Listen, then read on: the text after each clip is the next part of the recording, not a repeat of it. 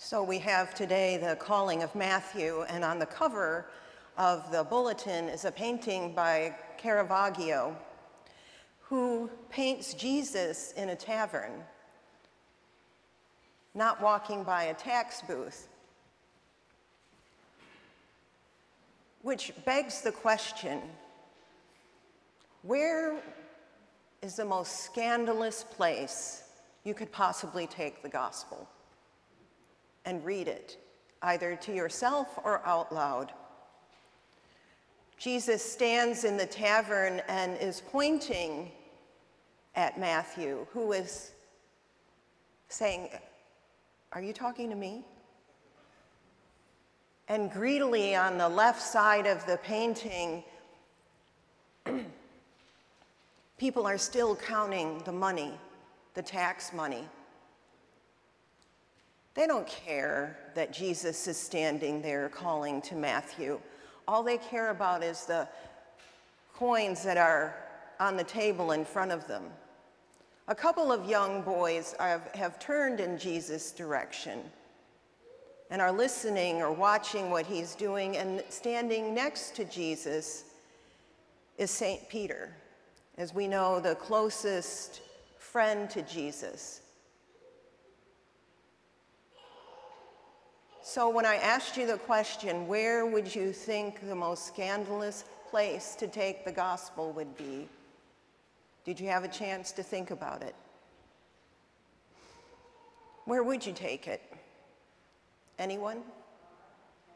A bar, a tavern? Anyone else? Thank you, Mary.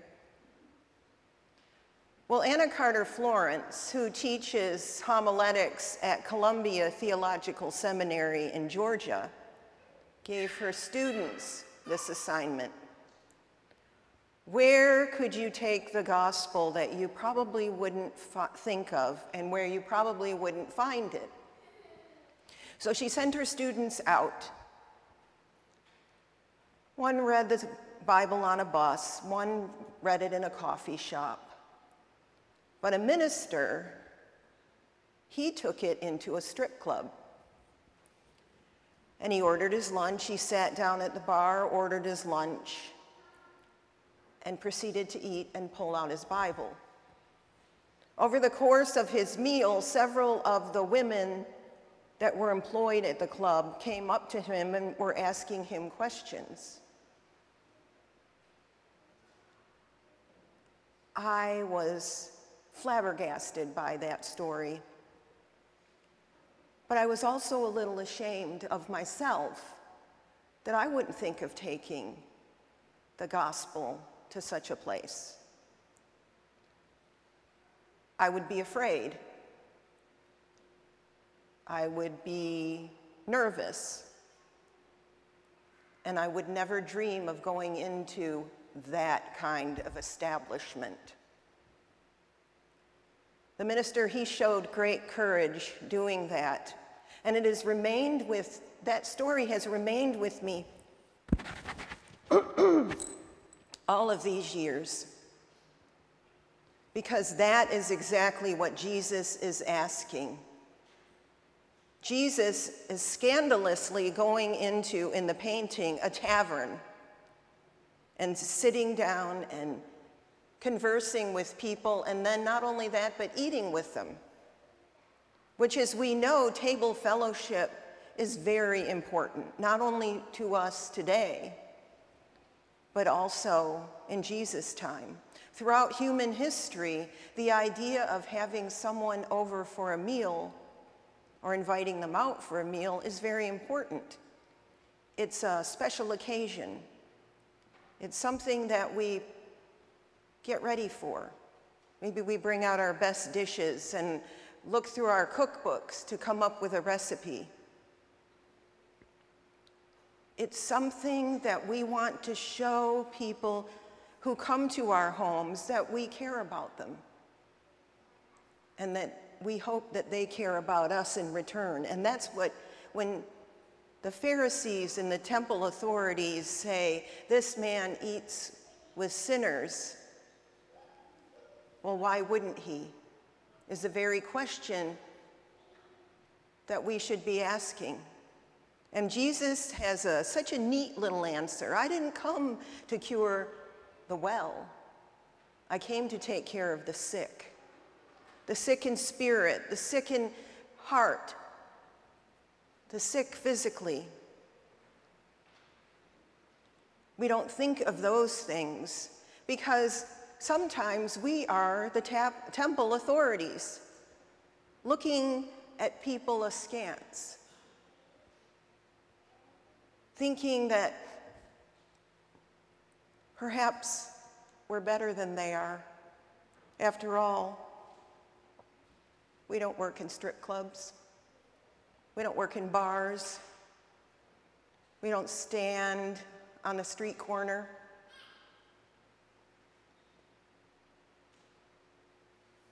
But in a lot of ways, we do. We do when we allow these things to happen to others. We allow these things to fester and flourish when we don't take care of our brothers and sisters. We also, when we are looked upon and people look at us like, ugh, you. Try being a priest and someone asks, what do you do for a living? Oh, what was it someone said to me the other day? Oh, that must be really interesting. I don't know. I mean, she was testing my eyes. That must be interesting too. But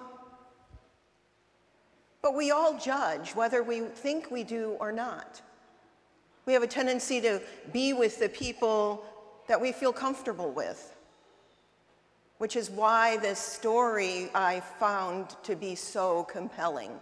Jesus was not interested in going to where he was comfortable or where others would expect to find him. He went to where he was maybe a little uncomfortable. But when you have a mission or a passion, there is nothing that will stop you from carrying it out.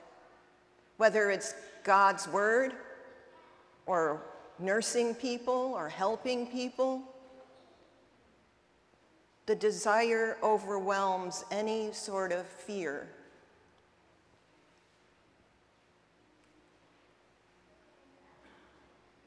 Jesus calls all of us in our own ways.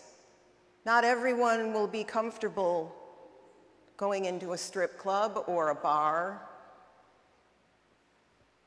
but maybe it's going into a coffee shop and talking to someone, pulling out your Bible, reading it, not aloud, but reading it. Those are the challenges that we face as people of faith. Because as we well know, there are a lot of people that disparage people like us, look down their noses at us. Oh, I don't need that. I don't need God. The church is full of hypocrites. Find a place that isn't is always what I'm thinking, because they abound. Somebody suggested at 8:30 or 8 o'clock, maybe we should take the Bible and read it in Congress. I said, what a great idea.